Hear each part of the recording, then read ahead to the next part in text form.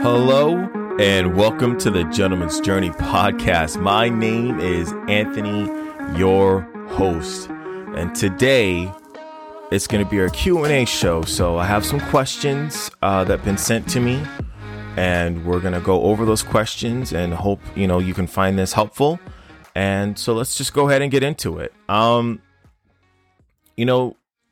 love doing this. I love helping you guys out with your questions and answers, or doing a Q&A segment. It's something I really enjoy doing. So let's go to the first question here.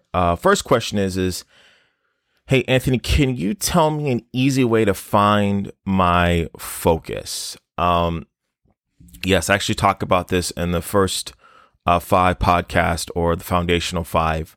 A really easy way to find your focus is to do a couple different things. One is to carry, I call it a focus card, right? And what I do is I have all the things I focus on.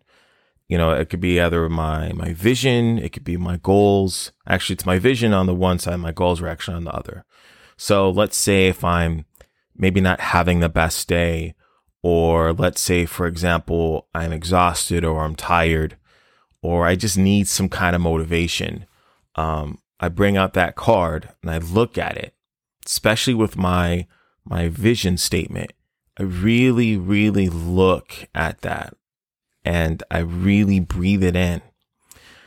But also too, when I'm doing that, I'm taking 3 deep breaths. So I'm like,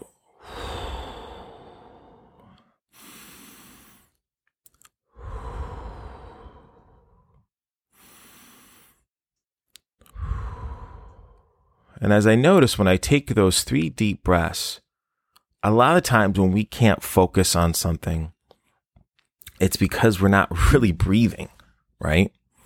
But you'll notice after you take 3 deep breaths, you take that 30 seconds to do that, you'll realize that you calm down, you're able to see what's in front of you, and you're able to focus on what's important. And as I do that, like I said, I bring up my vision statement. I'm looking at my vision statement. I'm looking at my goals on my card. And I'm able to see what the next steps are that I have to do. So that is something that helps me out to find my focus. And I hope that helps you. Okay, let's look at the next question. Okay, how do I stay present in my life? This is, in theory, one of the easiest things to do, but is one of the hardest things to do in reality, right? You have to understand that the way our life is set now is we're constantly bombarded by social media, by emails, by text messages, by, literally everything. Everything's always trying to grab our attention. But a real easy way to stay present in life, or this is something that I do, is let's say I want to watch a show, right? Or maybe I want to read a book, or maybe I want to have a conversation with somebody. What I do is I put my phone away, or I put my phone on silent, right? Because in all honesty, nothing is that important compared to what you need to get done, okay? And especially if I'm having a conversation with somebody, I'm putting my phone away so I can give them my undivided attention. And the reason why that's important, especially when you're staying present in your life, is when you're able to be present, you're giving something your undivided attention. And as you do that, you're going to notice a lot of things change in your life. One, you realize how important relationships are, and how important things you need to get done are.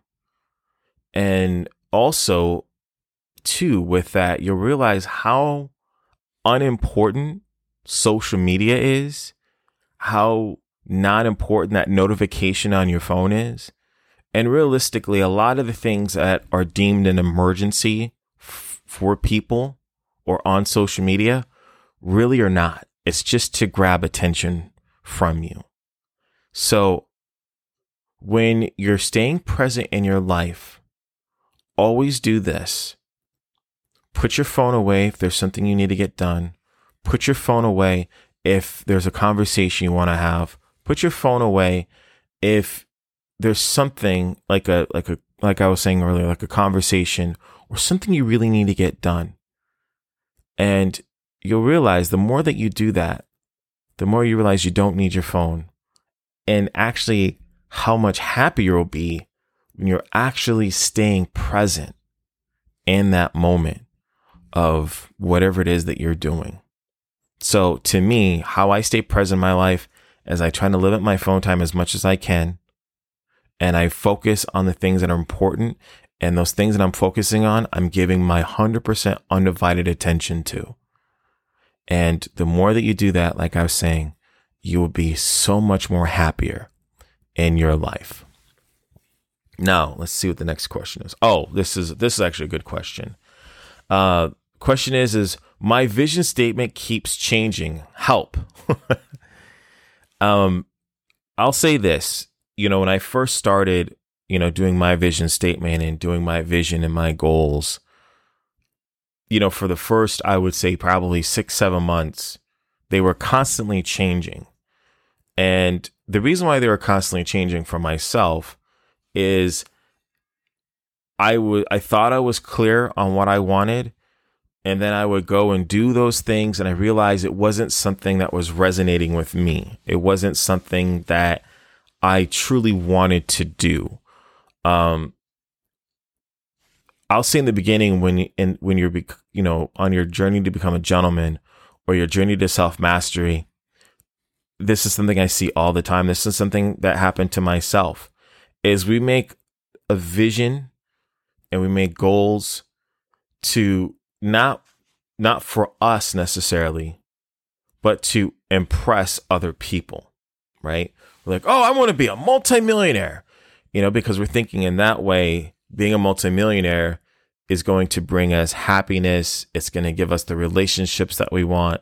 It's going to get us the car that we want, the house that we want, all those things. But as you're going through that, I would say a lot of people realize that money is not the most important thing. It is important because you have to have it to survive, obviously, but it's not the end all be all. And maybe through that whole thing, you are looking for happiness. You're looking for stability. You're looking for, relationships. But instead, as your vision statement and your goals change, you'll realize really what's most important to you and what resonates with you.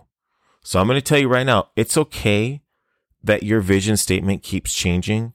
It's okay that your goals even keep changing, because in the very beginning, that happens.